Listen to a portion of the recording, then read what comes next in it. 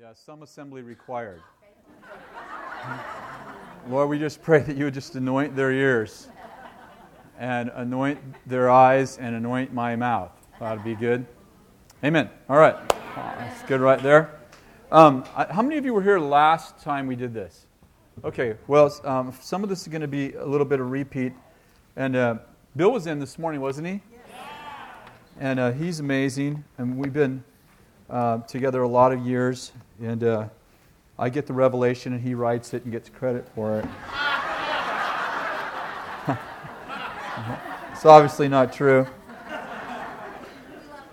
I thought that I'd just start a little bit for some of you that maybe are, how many of you have never actually published a book with anyone? Oh, good. So, woo! I feel so good. Like, what do I have to say? Last year, Pam's like, would you like to speak at the writing conference? I'm like, I can't even spell. You know it's bad, when spell check goes, say what? One thing I noticed about spell check, like if you get the first letter wrong, you suck. It ain't going to work. They don't have any idea what you're talking about if you get the first letter wrong. So, I just thought I'd tell you a little bit of my journey and then tell you a little bit about how I write and give you some of my opinion about writing a little bit. I don't know where my book went. But years ago, I started getting all this... I have my book here someplace, and I'll find it in a minute. Someone stole it. Someone stole my book. It's kind of a compliment. Like, for years, I couldn't give them away. That's hers. Oh. No, I have my own someplace. Yeah. That's okay. I might use yours in a minute. So for years, I kept getting all these words about writing, and the truth is, I really I graduated from high school, and when I graduated from high school, I only read on the third grade level, and I was actually in special reading classes all the way through high school. That's the truth. And so I couldn't read. I learned to read reading the King James Bible. So, yeah, that's the first book I had ever read, is the King James Bible in 1973, and so when I started to when I received Christ, I started to read, and probably I never really even liked to read till I was in my 40s, and I started just having this passion for reading, and I've never read a fiction book in my life. I don't really like fiction, but if you write fiction, it's great. Like C.S. Lewis, I like all his nonfiction stuff, but I can't get into fiction stuff. If I want to do that, then I'll watch a movie. Or listen to the news.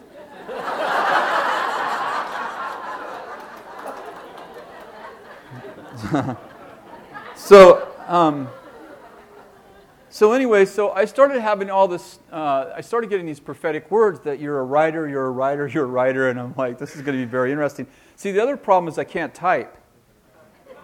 So if you can't spell and you can't type, you're pretty well like in the Stone Age.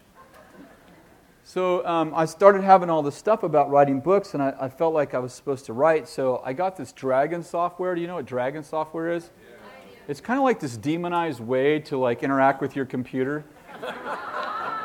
Like you talk and it spells. Yeah, it's kind of cool. And so I started writing through this Dragon software because I couldn't type and I couldn't spell, and it took me about 4 months to get my Dragon software to, cast the evil spirit out of it. So it actually, when I said something, it actually wrote the right word down and stuff. And so we did that so I wrote for about a year on just some stuff the Lord was giving me. And finally I had about maybe 100 pages, and a friend of mine is a publisher of children's books, actually children's curriculum, and she said, I would love to read your stuff. And so I sent her the manuscript. Like I said, I was about maybe halfway done.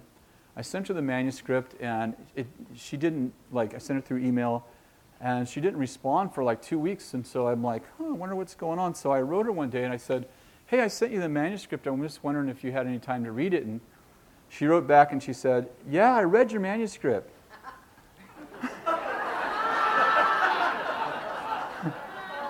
And I'm like, okay, so I wrote back, "Well, what'd you think?" Which the fact that she didn't say what she thought was probably like not encouraging.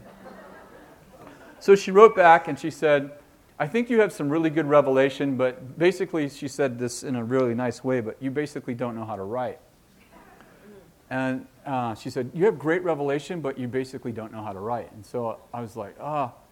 And it crushed me. Like when I opened the email, I literally cried, and I cried for a week. And I had probably 150 hours in those 100 pages. Just, the first time you ever write anything, and you guys who are pushing through that, you know what I'm talking about. And so I didn't touch it for a year.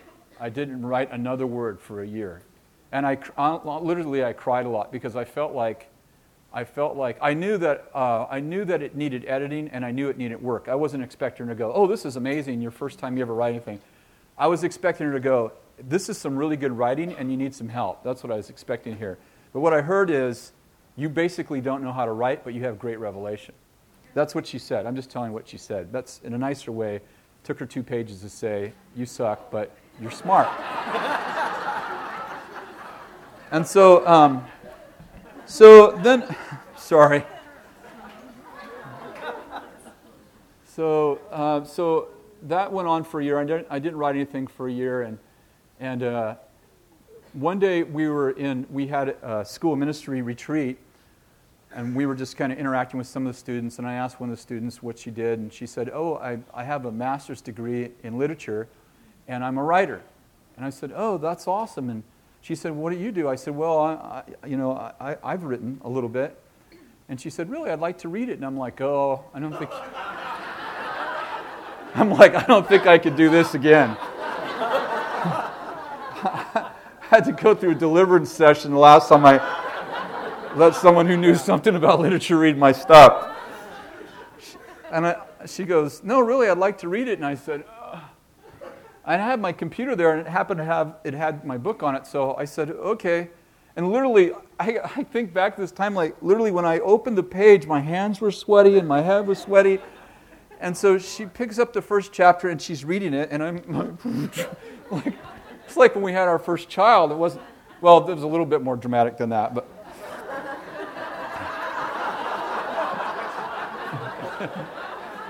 So which one? Yeah. So she's over in the corner. She takes the computer and she's over in the corner reading it, and I'm like, "Oh, this is going to be really tough." And she comes back like about 15 minutes later. She had read one chapter, and she said, "This is excellent." She said, "I don't know who told you that this wasn't good, but this is really good." I said, "Come on." She said, No, I'm telling you the truth. This is really good." I said, "It's really rough." She goes, "If this is rough, this is good rough." What she said to me. And I said, "Really?" She said, "Yeah, you have a real gift for this one. Can I read some more of the chapters?" I said, "Yeah, keep reading, dude." You kidding me? I'm going to call my mother. So she read the whole thing, and she said, "I really like to help you finish your book." And I'm like, "Really?" She said, "Yeah." So she did. So that was Vanessa. Is Vanessa here? Heard you were here. Yeah, stand up, Vanessa. This is Vanessa right here.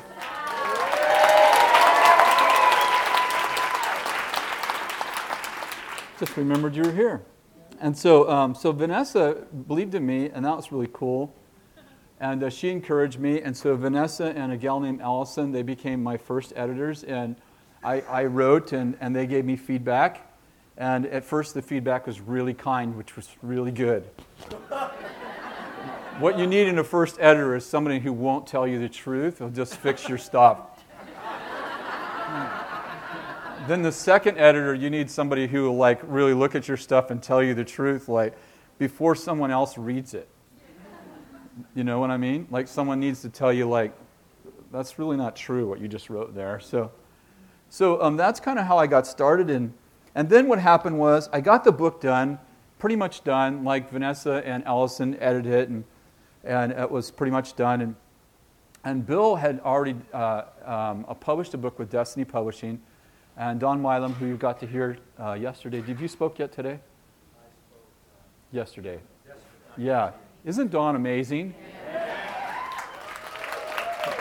So Don Milam was coming to meet with Bill, and Bill said, hey, I got you a chance to meet with Don Milam. And I said, who's that? He says, he's the publisher. He's the representative for the publisher. And you're going to spend an hour with him. I'm like, whoo, this is going to be awesome. And so I couldn't wait, you know. And so Don comes in my office. I don't know if he remembers this. He comes in my office, and this is going to be the truth. From my perspective.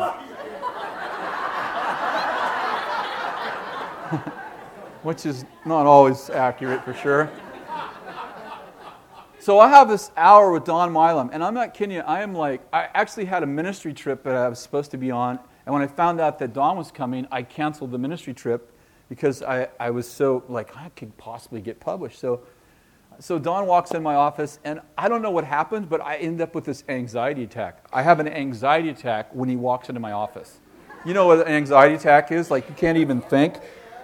And it's like, you know, I'm not the brightest person in the world, but when my mind turns off, I'm like stupid. And so he comes in and sits down, and I have this whole presentation. Like, I have spent the whole night thinking about what I'm going to say, and you know, and all that. So he comes in, he sits down, and my mouth is so dry, I literally cannot think, and I cannot talk. And I have my manuscript right there, and I'm shaking, and like, it's not me. Like, I'm not afraid of people. And so Don, I mean, he's a great people person. He's sitting there. I don't know what he was thinking, but you know, he probably thought, boy, this guy isn't very friendly, and I can't think. And so he's telling me about how many manuscripts they get in the process. He's telling me about the process and how they get manuscripts. He's probably waiting for me to say something, but I literally cannot think. And so, you know, and every time he pauses, he's kind of waiting for me to make a comment. I'm like, that's good. I never knew that before. That's good information.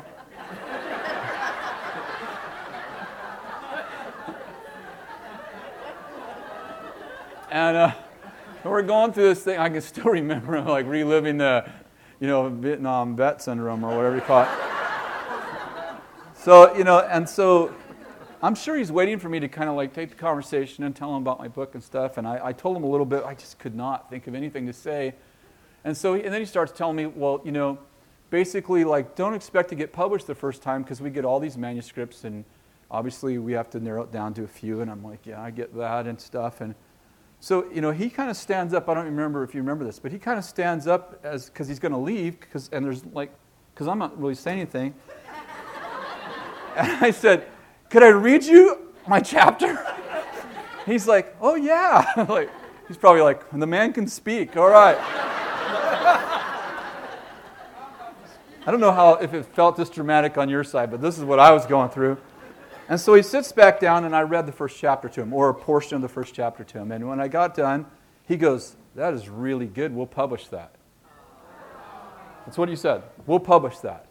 Just like that. After he told me how hard it is to get published, he's like, we'll publish that. I'm like, I'm calling my mama for sure now.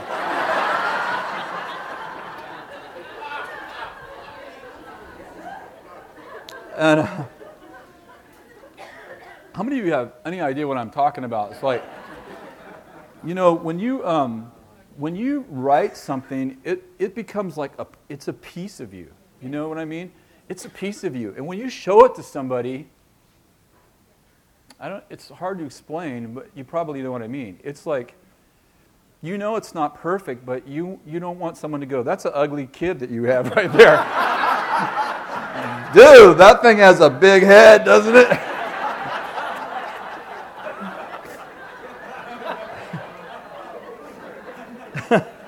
You know, you want to kind of like go, yeah, that kid's got potential, you know?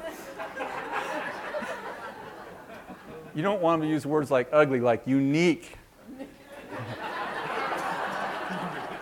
Unique is a salesman's way of saying that's ugly.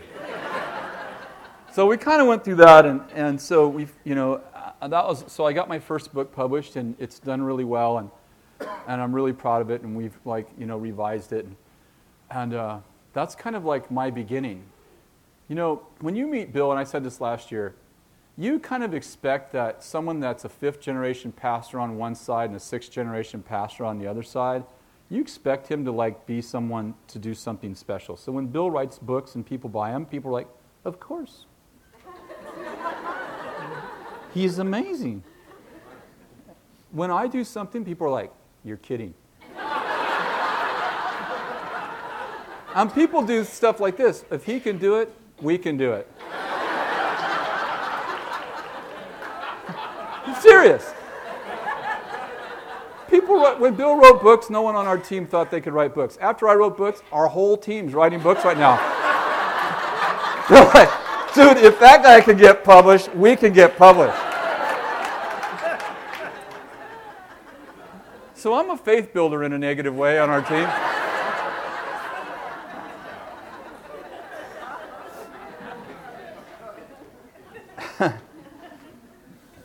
I just want to talk a little bit about like writing. Now, I've had no professional training, so people before me could have said this. I didn't get that from them because I've never sat in a writing seminar, nor have I ever read a book on writing. And I don't because it's too discouraging. Because I don't want someone to tell me that the way I do it is just all wrong. You can type like this.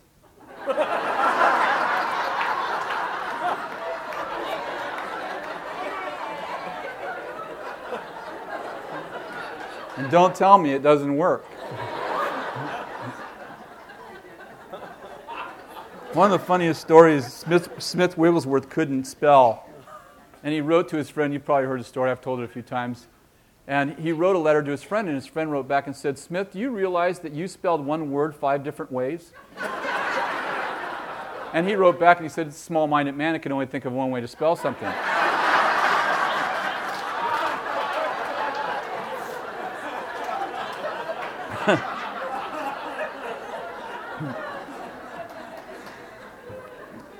So this is Chris's way of writing, which if Dawn told you anything different or anyone else that has an education, you just take this and throw it away and just do what they told you to do.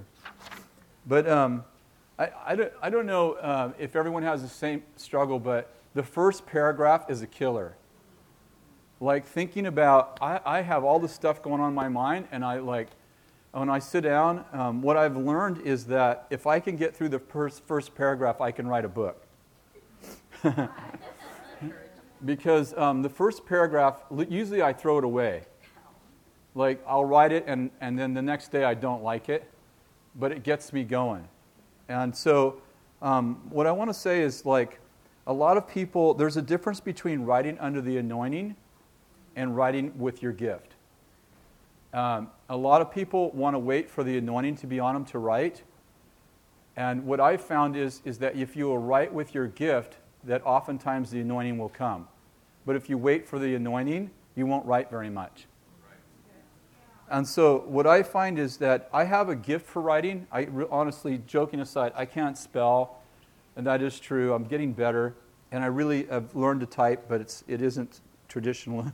It's more than 2 fingers. I decided that you should use them all, but some of them I let rest for times while I use others.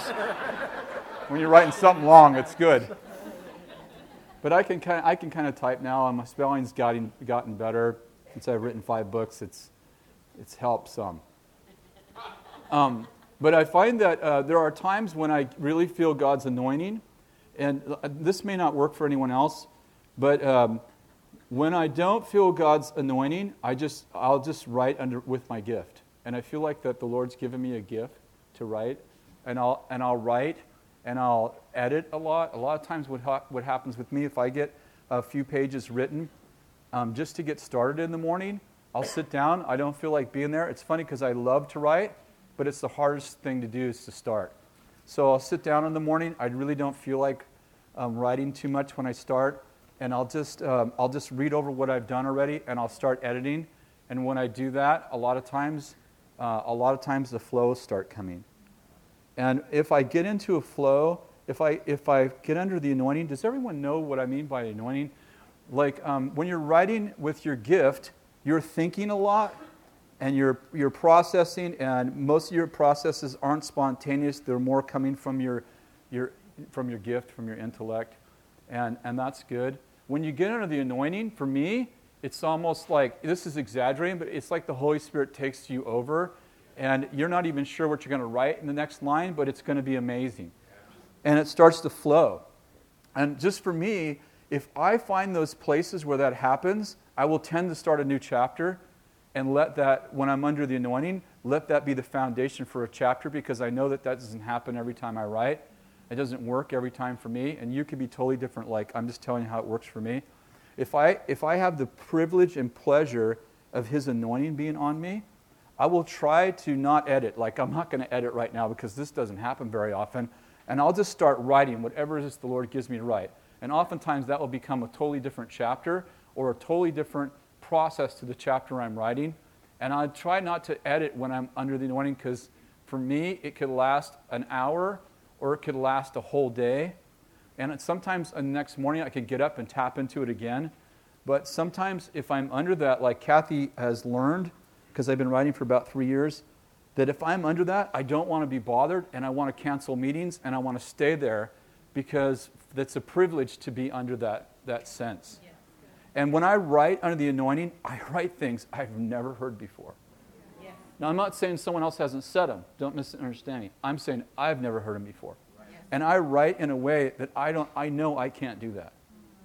When I write under the gift, I know it's a gift the Lord gave me, and I can reproduce that over and over and over again. He gave me that gift, and the gifts and callings of God are irrevocable, but the anointing ebbs and flows with the presence of God. Right. Does that make sense? The gifts and callings are irrevocable. So when I write under the gift that the Lord's given me, I can repeat that. I can repeat it over and over. But when I'm under the anointing that comes on me, it's like I can't repeat that. That's something He does. And so I don't know if that helps anyone or if anyone else has that happen to them. A couple of practical things that really help me is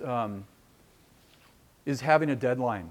And one of the things that publishers do for you is they give you a deadline. And some people hate deadlines, but for me, it really helps, because I'm the guy that stays up all night doing his homework the night before it's due, when the teacher gave you 2 months to do it. So when I have a deadline, I work really hard to meet it. And there's something about you can have a mission and a vision, but until you have a goal, a mission is the what, the why. Start over. The mission is the why, the vision is the what, but a goal is the when. And until you have a when, usually you have a pipe dream. So, even if you're not published, or you've never been published, or even maybe you won't be published, there's something about giving yourself a deadline, like you want this to be done at a certain time, and then you start writing to meet that deadline. Maybe that doesn't help anyone else. It totally helped me. It took me to write 100 pages. I spent over more than a year, it was probably really closer to 18 months if I'm really being honest, because some of the stuff I wrote in little pieces and I just pulled it in. So, and then when I got a deadline, I finished the book, and then we edited the book together. I think it was about 4 or 5 months. And so, definitely a huge difference when you're writing towards a deadline. I think someone probably already said this, but figure out what it is you're trying to say. Like, what is it that who are you writing to? Like, did anyone say that already? Okay. Okay, well, one of the things that I learned, I learned this from Don, by the questions he asked. It's like, who are you writing to? Like, who is your audience? Because the truth is that you won't please everybody. And the goal is to please somebody. And my goal is to please enough somebodies that someday I'll write a bestseller. But it's like, who are you writing to? Like, who's your audience? And one of the things that's happened in my own life, this is kind of my own life message, is that I believe that who you're leading, who's leading, and the season you're leading them in determines how you lead. So let me say this again. Who you're leading, who's leading, in other words, who are you, who are they, and what season are you leading them in, determines how you're leading. And here's my point, and I know this isn't about leadership, but it is about writing to people and guiding them, hopefully, into some experience. In my opinion, if whatever you misdiagnose, you'll mistreat. And one of the things I do with leaders, I do a lot of leadership training and seminars, is I say the three greatest questions that you have to ask yourself is this: who are you? Who are the people you're leading? And what season are you leading them in? Oftentimes, I read books that speak down to me. The revelation's good, but they make me feel stupid because the writer has determined that I'm an idiot. My first book, if any of you have had a chance to read it, is about the fact that we are no longer sinners but saints. A sinner means that you're prone to wickedness. A saint means you're prone to righteousness. And the thesis of the book is that you have a new nature, and it's no longer your nature to do evil. What I'm getting at is this. I watch leaders take offerings where they assume their people don't want to give. And as soon as you make that assumption, you move into manipulation because you're trying to get people to do what you believe they don't want to do. I'm using it as an example. When we take an offering, we assume that our people are generous because it's their nature to be like God. They've received the divine nature. So when I stand up in an offering, the only thing I want our people to know is what they're giving to so that they can make a wise decision about whether or not they're supposed to give. I'm not trying to beat them or manipulate them or tell them the 48 reasons of things that are going to happen to them if they do or don't give, because I've already made an assumption that they have great nature and all they need is good information to decide whether or not they're supposed to give.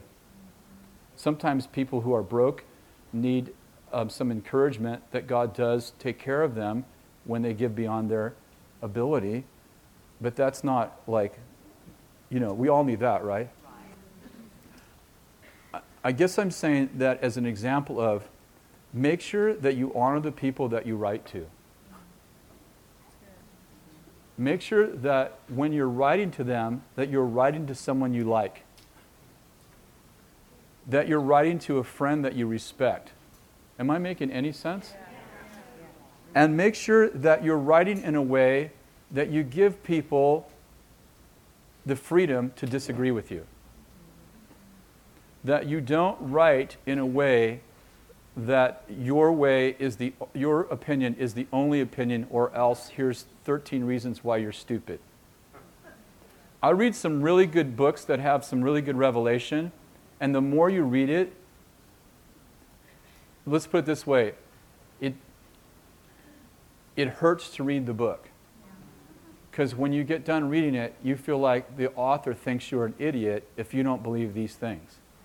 But what happens when I write to someone I like is that I share what I feel like is revelation, and if I do it in an honorable way, a person may be able to pick up 20 of my points and agree with them and not be rejected by the 2 or 3 things they don't agree with because I wrote honorably and I gave them room to disagree. Are you with me? If I write dogmatically, then the person picks up on my 2 or 3 points they don't agree with, and then won't listen to anything else I have to say, because you only have as much influence in people's lives as they have value for you. And if you say to someone through your writing, I don't value you, they're not going to have much value for you either. Did you hear what I said? And so if we write to gain value, if we write to people to gain value, then when people find something they don't agree with, they can process it through favor, and maybe they come to a place where they do agree with you, or at least they process it and go, well, I don't agree with that, but these other points they made are excellent. But if you write with the barb, then people don't, if they read you to figure out ways to not agree with you. You know, some of my very best friends that aren't on our team, I have very strong disagreements with. I just did some conferences in the last 3 or 4 months that people I have very close relationship with, some of their very strong statements I don't agree with, but I love them. And even though I don't agree with maybe one main part of their message, I embrace them as a person because of who they are and because of our relationship. Does that make sense? So I think it's important for us to write in a way that's honorable. I don't know how you keep track of your information, and so I'll just tell you a little bit about how I do that. Like, I keep a journal with me. In fact, here's my journal right here. And actually, what I'm sharing with you, I've just been carrying my journal around waiting for something to say. And when I get something, I just write it down. And I know, like, I'm a prophetic guy, so my stuff comes spontaneously. Some of you are more teacher-oriented, so you study, and that's how you get your information. For me, I can be walking down the street, and all of a sudden God decides to give me a book. And it's really gotten frustrating because by the time I get home, I can't remember what it was. So I keep my journal always with me, everywhere I go. The only place I don't take it is the basketball, but if I can't get to my journal in 5 minutes, I'm dead because the Lord gives me stuff at odd moments. Lots of times I'll be out in my wood shop and I'll just be out there just measuring and building a project, and all of a sudden the Lord will give me like this 5-minute whole thing that's like 5 chapters. And I got to stop and run in and write down the gist of it because I'll forget it. So I keep this notebook by my bed because I get a lot of stuff in dreams, or sometimes I'll wake up and the Lord will be talking to me. So I don't know what works for you, but I would encourage you that sometimes your greatest treasures come at the most inconvenient times. A lot of times what happens to me too is I'll be in a meeting with people, like sometimes our leaders are just in a meeting with someone, and we'll be interacting, and all of a sudden the anointing comes on me for revelation. And we'll start interacting, and I'm saying things to them. I'm like, I've never heard that before. I know it's the Lord. And as soon as they walk out of the room, even if I have another meeting, I'll grab my notebook and I'll write down the gist of it. I'll write down the 5 or 6 main points, even if it's just 2 or 3 words, so that, because sometimes I'll have someone come in and write after them, and I just need to get something that will jog my memory, and I'll be like, da-da-da-da, and I'll write that down, and then when I get home, or next time I have a chance, I'll like unpack it. Does that make sense? And so maybe that's just really obvious. Let's see. One of the things that I've struggled with in my life is I exaggerate.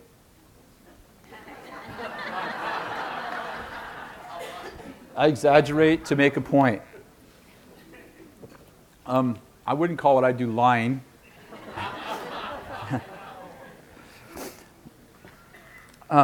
I grew up in a house where I had 2 stepfathers who didn't like me.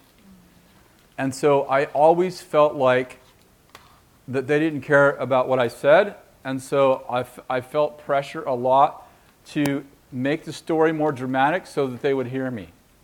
Because if I just said, hey, I think the roof leaks, I don't think they're going to do anything about that. I always felt powerless. I always grew up in a world where I never felt powerful. And so consequently, I've learned to have integrity in my words after my growing up days. I got to tell you that I don't want to be like, I don't want to exaggerate this. I never was a liar. But I would amplify things that didn't deserve to be amplified just so I could be heard. I want to encourage you that once you put something down in a book and people read it, you don't have time to retract it. So you have to make sure that what you're saying, you actually know what you're talking about. And I have one of my editors, Allison, who has edited my last couple of books. Allison's brutal. And I want to say that everybody needs an Allison. Like, I think that you should have someone read your book who you fear won't agree with you. Because even if they're wrong, they will tell you where your holes are in your thinking. And so Allison, I just wrote a book on sexual purity, and Allison's a single gal, a single virgin, who's like 28. So she has really strong opinions about sexual purity and how to keep it. So we had like arguments back and forth over email because she didn't agree with large portions of my book. And she would I'd get back, I'd send her 10 pages, and I'd get back 18 pages. 8 of it in red. I don't believe that's true. That's a wrong assumption. I don't agree with that. I don't think that's what the Bible's saying there. It was brutal. It was brutal. And what happened is that I have a great relationship with Allison, and she loves my writing, and she believes in me. So it's easy to receive it now because I know she loves my writing, and she believes in me. And she believes in my message, and she was one of my students. So I don't receive it like, you don't like me. But what it does is it helps you to understand that, listen, this 28-year-old virgin is going to read your book like this, and this is how she's going to process what you're saying. And she would say, is this what you're saying? I'm like, of course that's not what I'm saying. She says, well, that's what the words are. Well, that's a really good point, isn't it?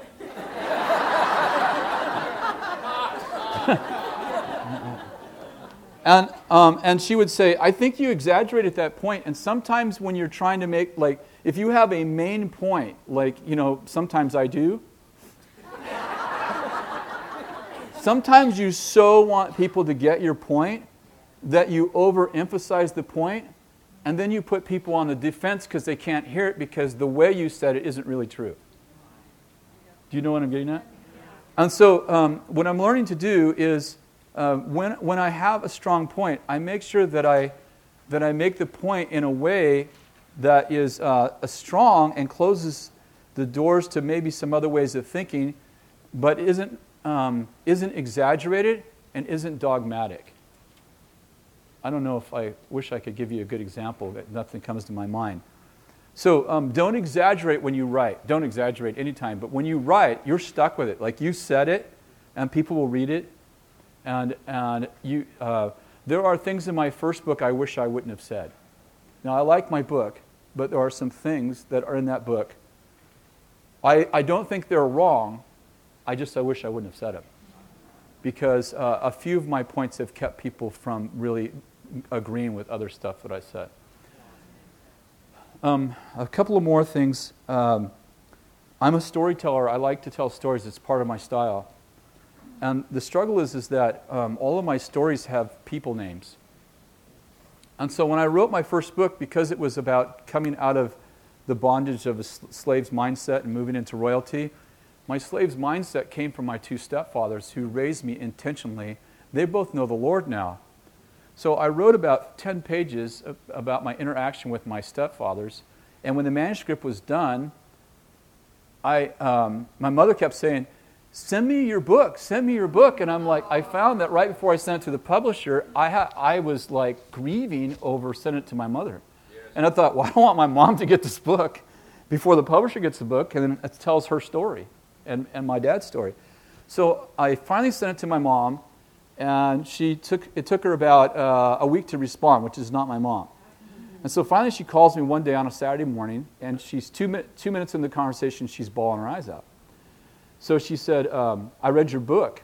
I said, did you like it? She said, yeah, I liked it. You told things in there that no one knows about our family.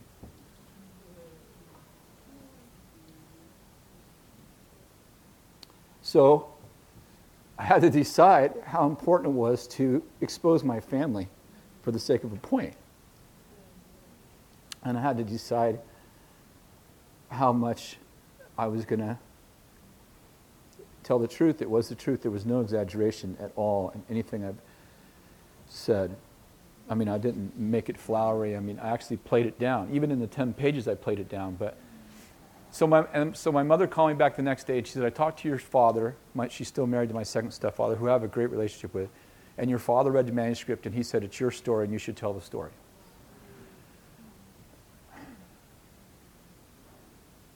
But I couldn't do it.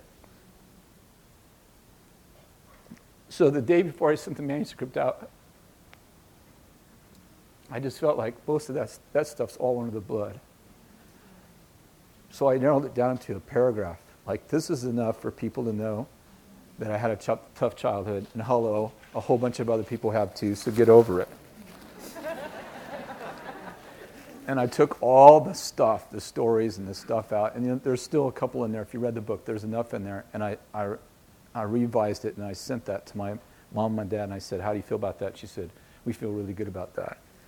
And I'm like, good, I got to tell my story in a way that that still made a point, but didn't grieve my family.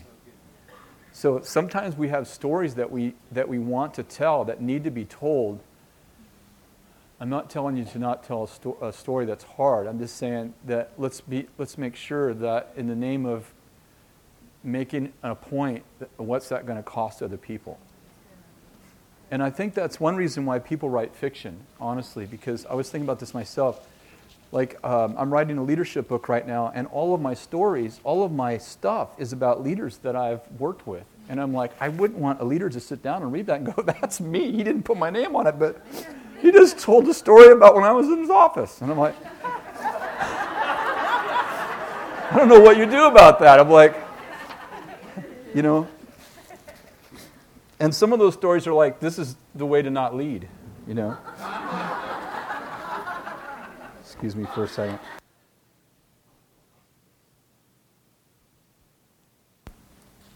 Okay, am I back on? Yeah. I have just a few more minutes. I'm sorry I'm just talking so scattered. I don't know if this is helpful at all. Okay. I saw somebody already taught this, and it was my main point, so I'll make it my non-main point. Right to change the world.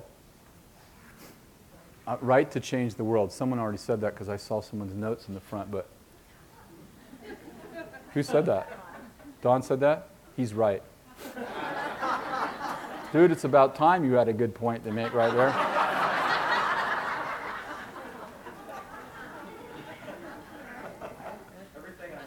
Yeah.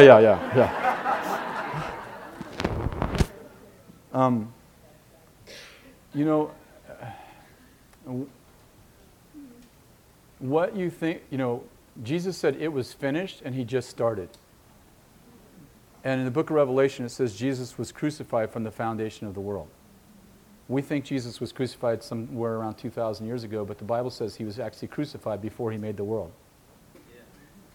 You think you got saved, however long ago, but Ephesians 1 says that you were chosen in him before the foundation of the world. What's the point? If you think like the king, you'll start from the end and work backwards. I was laying on the prayer chapel floor 5 years ago, and the Lord said to me, he said, I want you to write your obituary and then work backwards so they won't have to lie about you at your funeral. That's what he told me.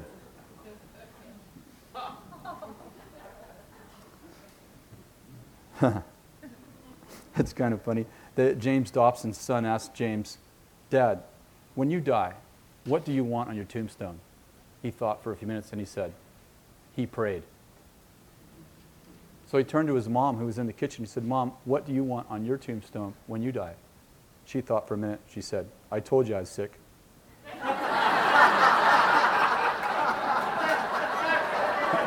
Can you imagine walking through a graveyard and having told you I was sick over your tombstone?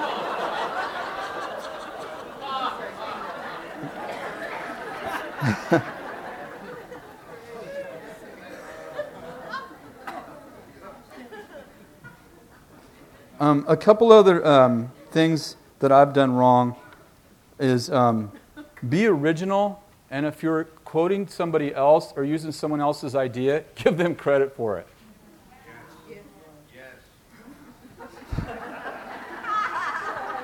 I just picked up a book and read this book the other day. I have been guilty of this too. Well, first of all, Bill was doing some kind of a journal. You probably know what it is. It's some kind of devotional. And he said, I'm doing this devotional. And I said, oh, really? He said, yeah, it's going to kind of be like one-liners, and it's going to have a little thing under it. I said, I've been keeping one-liners for 20 years. Would you like to have them? He said, yeah. I said, okay, I'll send them to you. So I sent him 25 pages of one-liners. And everything that he said, I wrote BJ by it, and so on and so forth. And then everything I said, I have KV by it, and then everyone else I quoted. And some people I couldn't remember who did it because I started so many years ago. He calls me up and he goes, why do you have KV by a whole bunch of my one-liners?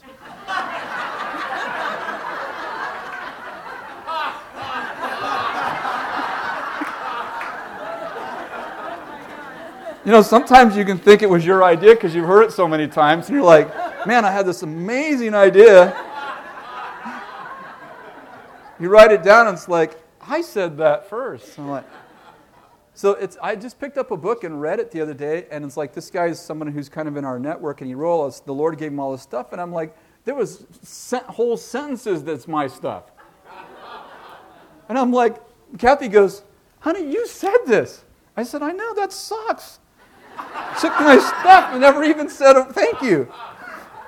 So, that's important if you use someone else's stuff, that you give them credit for it. John Maxwell's great for that, isn't he? Maxwell will have like 150 quotes in there, and they'll all have people's names, and Joe said this, and Henry said that, and that's just honoring that you do that. Let's see, there was a couple of more things I want to... Okay. Maybe one other thing that I try to do, I didn't start doing this on purpose, but the Lord talked to me about it, is He told me to write in 3 dimensions. That I was to write for the spirit, I was to write for the soul, something that would touch the emotions, and I was to write to the intellect. So I was to write to the intellect, to the spirit, and to the soul. And so I try to write in 3 dimensions. And I try to reread my manuscript to see if I've touched people in every dimension.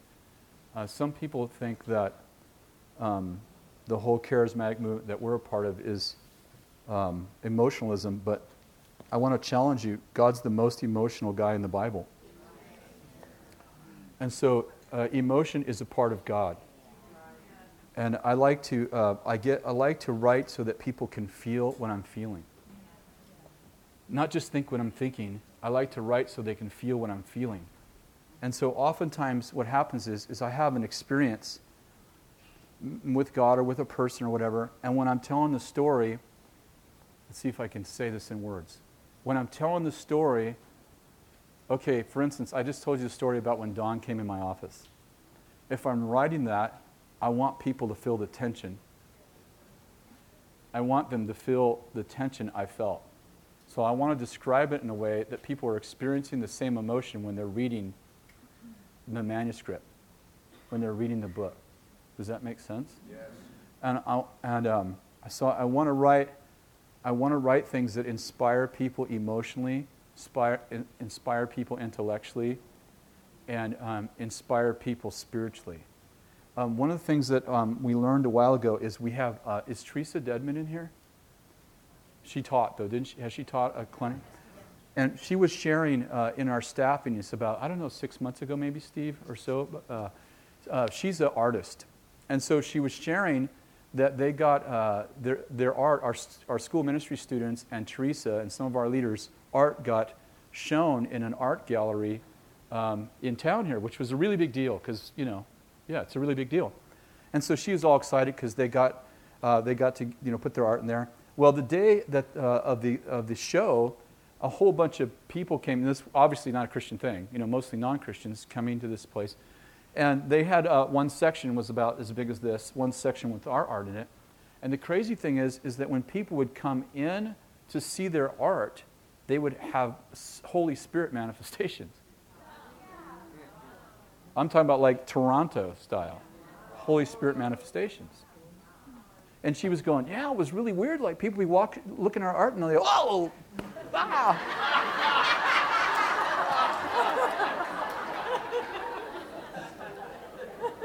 At first we're just kind of like, oh, that's cool, yeah.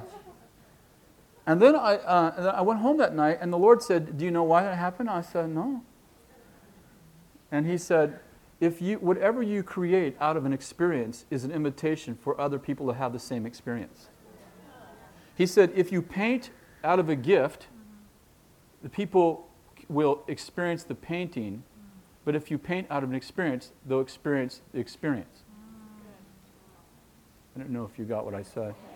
In other words, I'm not saying it's wrong to paint out of your gift. I'm not saying it's wrong to write out of your gift. I'm not making a distinction between good and bad. I'm making a distinction about availability. If you get under the anointing and while you're writing and you allow yourself to be utilized by the Holy Spirit. I don't like to say used because I don't think God uses people. But if you allow the Holy Spirit to utilize you and you write under the anointing, I have a sense that when people read those words, that there's another dimension that happens to them that can't be explained with ink and paper. I don't know if that makes sense. And what's amazing is that on my first book, I get a lot of feedback, which is mostly positive, which is encouraging. But I've had a lot of feedback about 2 or 3 different subjects in the royalty book, which really the 2 or 3 different subjects are not the main points that I've got a lot of feedback, and they're not my best points. But what I've noticed is that they are the points that when I wrote under an experience. For instance, I wrote a little bit about deliverance in there. It wasn't a whole chapter about deliverance, but it was maybe a page. I don't remember how much. It was like a page. I had more people tell me that when they read that they got delivered. I mean, from evil spirits. Like they said, something left them. And I'm like, that's really interesting because when I wrote that, I could feel the Lord's anointing on that, and I have been delivered myself from demonic spirits. And so when I wrote that little piece, which wasn't a major part of anything I wrote, people experienced what I experienced because I wrote it from an experience. Does that make sense? And there's something about writing in 3 dimensions. And a lot of times I like to write to make people experience emotion. A lot. Sometimes I write to a picture. Like what will happen is I'll just be writing, just writing, a lot of editing, writing, just thinking. And all of a sudden a picture will come in my mind. Now it doesn't come with words. It's a picture. And the Lord will say, write what you see. Yes. Just write what you see. And then when I first started doing that, the Lord said, no. Paint beautiful pictures with your words. Because I was just writing what I saw, like a witness at a car accident. And the Lord goes, no. Paint beautiful pictures. Paint this so that other people will see it when they read your words. So I had to back up and write it like I was painting it with a paintbrush. Does that make sense? Just a couple of more points. If I saw an accident, a car accident, 2 cars get in an accident, and I start describing the accident to you, and I say, yeah, and both cars had hubcaps.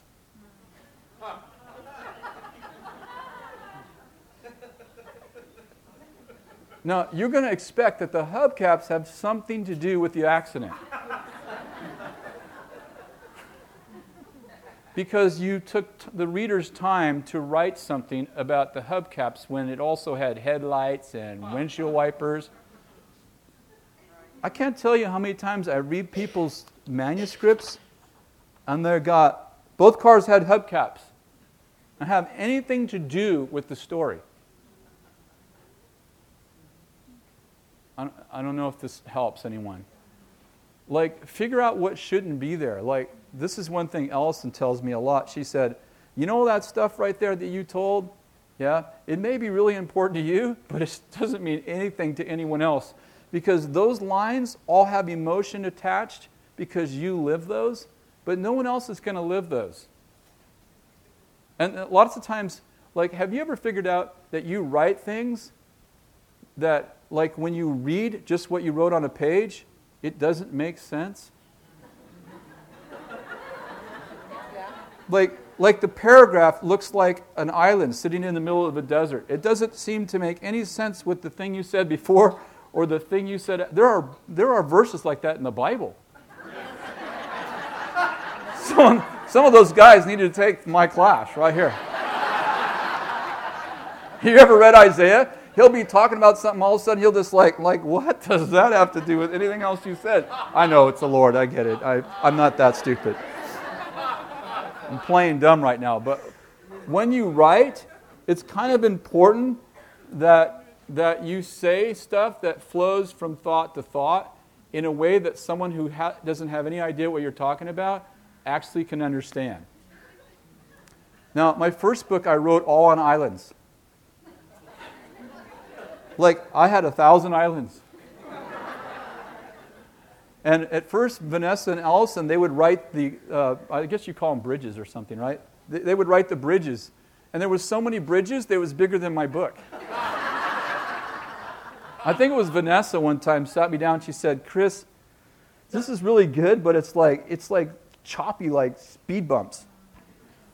Like, I don't know if she said it that way, but she said it's choppy. Like, one thought doesn't flow to the next thought, and you need to like build bridges between them. And so Allison taught me, Vanessa taught me how to make things flow from. You probably heard all this already. The other thing that I do is I write chapters, and my chapters are like my main key thoughts. And I don't worry about where they go first. Sometimes I know like this will be first or this will be last, but pretty much I just write. And then when I get all done, I arrange them. And then typically Allison doesn't like the way I arrange them, and she rearranges them. And then when we get all done, we write the bridges between the chapters, which makes it a lot easier than having to undo the bridge that you did from the last chapter to this chapter, and so that they flow from thought to thought. And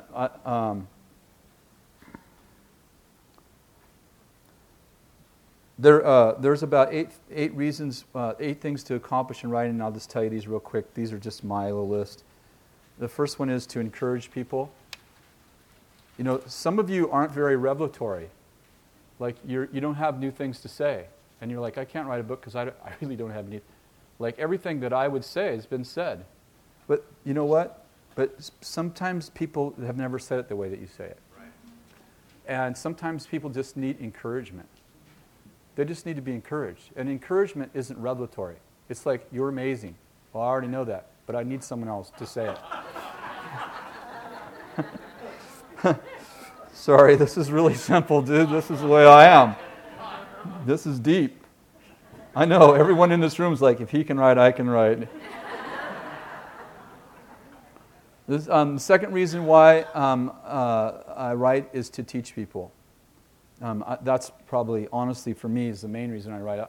I'm a teacher. I love to teach new concepts and stuff. But I write to teach. The next reason is I write to call people to action. I just wrote this book on purity. I started to tell you. I knew that I was supposed to write a book on purity for a long time, for probably 7 years. The Lord gave me a metaphor, a parable, a story that was really unique that I've told for many years. And every time I tell that story, oh, no, that's exaggerating. That's what I do sometimes. Oftentimes when I tell that story, people will come up and say, you need to write a book about that. That's really good. You need to write a book. And I've heard it over and over and over. And so, like, I know there's a book there. So I talked to Dawn and Destiny team about writing this book on purity, and they were like, yeah, well, okay, well, let's see what you do. And so I started writing the story. And then in the middle of the story, writing the story about purity, this sexual purity, I had a dream. And I had this dream. Should I tell you the dream? I don't. Just for the sake of time, I'll tell you the dream quickly. I'll give you the overview of the dream. I'm in this dream, and this dream was so real. Have you ever had a dream that was so real? When you wake up, you can't shake the emotion. I have this dream that is so real. I lean over with God, and He turns His head as if to listen to what is being said. And when He turns His head, I turn my head, and you know how weird dreams are. For some reason, I know that about the screams are coming from aborted babies who are in the midst of being aborted. That's really intense. And the Lord begins to weep, which was amazing to me because He wasn't angry in the dream. He was weeping. Thank you. Dude. What is this, man? I must be going through menopause or something.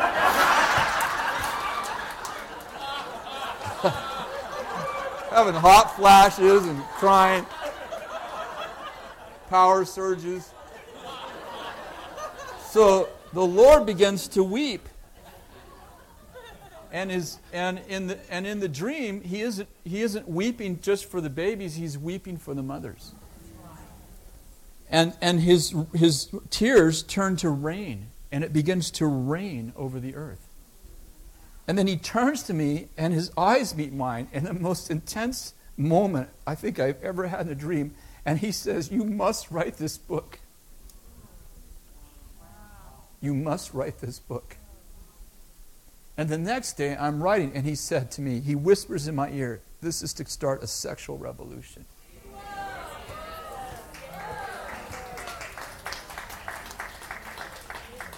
So it's easy to write when you feel like you're doing something like that. Because you have a sense that what you're doing is really important. I don't know if this was touching you the same way, but I'm writing this book.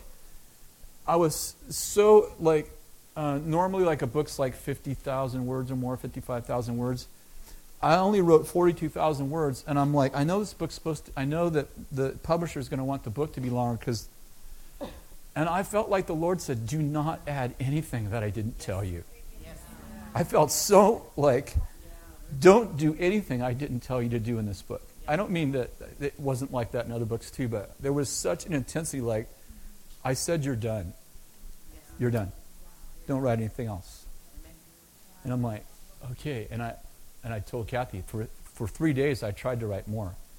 And I told Kathy, I said, this book's too short, but this is all I have. She said, I feel like you're supposed to be done. I said, that's what the Lord keeps telling me. You're done. Don't write anymore. You're done. So there's something about writing with a sense that what you're doing is going to change the world. I'll leave you with this.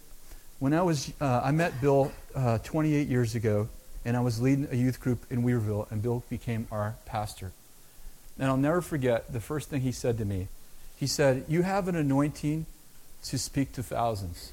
And right now, you're speaking to 15, because my youth group was about 15 people.